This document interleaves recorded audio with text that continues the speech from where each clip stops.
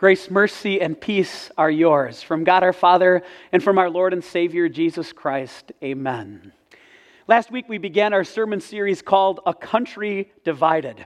This sermon series is based on ideas from a Bible study written by a pastor by the name of Charles Degner called Politics is Driving Me Crazy. Do you ever feel that way? As we get closer and closer to our November election, it seems that the rhetoric has just ramped up, right? And one of the things that is important for us to ask ourselves is simply this: what is the purpose of government? Why does God have it? What should we look to the government to do? Are you familiar with this term, utopia? Utopia is a word coined by Sir Thomas More from ancient Greek. And if you just pick the word apart, the word utopia means no place. And the point is simply this: utopia is so great that there is no place like it on earth. Utopia is marked by beauty. It's marked by equality. It's marked by everything that we don't get to see often in this world. That's where the perfect place like utopia comes into play. Would you agree with this statement? That ever since Adam and Eve fell into sin back in the Garden of Eden, people have been searching and looking for ways to make this life on earth be that very thing. The utopia that Adam and Eve had in that garden that was now ruined by sin? Of course. And we'll use different ways, won't we, the people of this world, to try and find that utopia in this life. And one of the agencies, one of the places that people look to help establish that utopia is our government, our governing officials, the state that runs our nation and country. Today, as I use the word state, I'm not specifically speaking of an individual state of the 50, but that word that overall says these are the people who have been placed in charge, the governing officials. And as we think about that utopia and trying to find that on earth, is it fair to say that there are times that the government actually becomes something that we worship? Something that people worship as this entity, this group of people, these leaders will be able to bring us all of the things that we want. If we just vote the right people into office, then everything in this life will take care of itself. You realize that can't happen, right?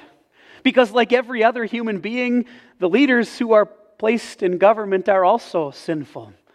And because they are affected and infected by sin, there will be no perfect government this side of heaven. As we think about that today, let's explore that a little bit more on the basis of words from Daniel chapter 3. What we're going to see today is that the state, those who govern, it's an imperfect state. Because, first of all, human leaders will fail. But secondly, let's note and be thankful once again that it is God, our God, who provides salvation. As we take a look at a few things or think about the verses from Daniel chapter 3 we read just a few moments ago, you recognize that it really focuses on three men, three individuals, Shadrach, Meshach, and Abednego. These were three Jewish men who had been forcibly taken from their homeland in Jerusalem, carried into captivity in Babylon, and then put into the service of the king, at this time King Nebuchadnezzar. And from all accounts that we have in the Bible, from all of the words spoken about them, they served well the king of Babylon. As a matter of fact, at the end of chapter 2, we're told that they were given positions. Administrators, they were made of the entire provinces around Babylon. They were leaders who were respected, who were honored, who were given great responsibility. And then comes chapter 3. And Nebuchadnezzar sets up the image. An image of gold that stood 90 feet high. And he demands that every single person bow down and worship the image of gold, representing his gods that he set up. Did you see how he tried to force compliance? Disobey and die is basically what he said. What Nebuchadnezzar used was fear. He instilled fear in people that if they did something that went against his wishes, what he wanted, then they would certainly suffer. Isn't it interesting the choice that Nebuchadnezzar made for this punishment, how punishment of death would be carried out if people did not bow down to this image of gold?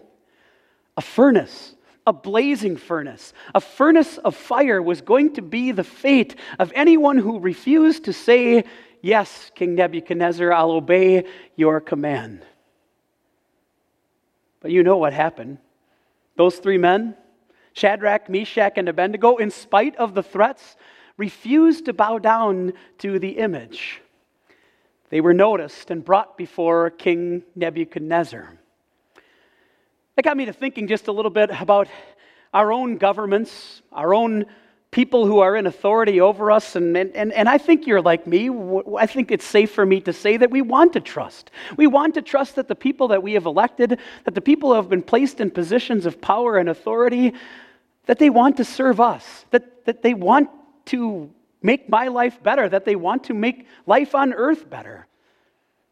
But if we're realistic, we know that power tends to corrupt, right?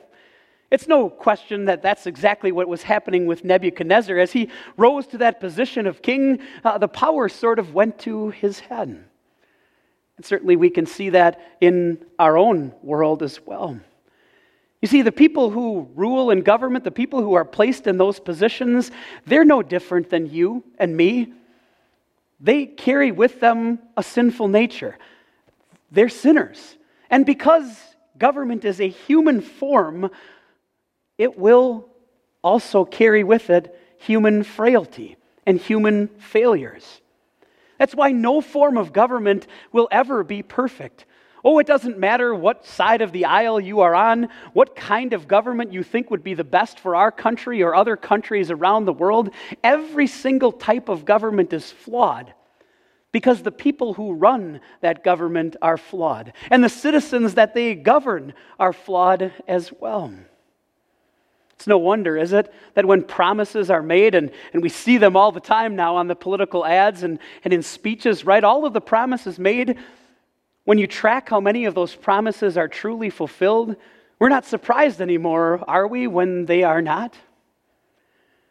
We also have gotten to witness in our world some of the same tactics that King Nebuchadnezzar used. Government can only instill fear to control its citizens. And then sometimes the government will even take it one step further. They will make threats against citizens if they don't comply. It sounds familiar, doesn't it? It's no wonder we become so disillusioned by the government that we have, run by sinful people. And we're looking to this government to make my life better in this world, to give me this perfect existence, and we realize it's simply not going to happen. That's why it's so important to recognize where we do have that grace and mercy, where we do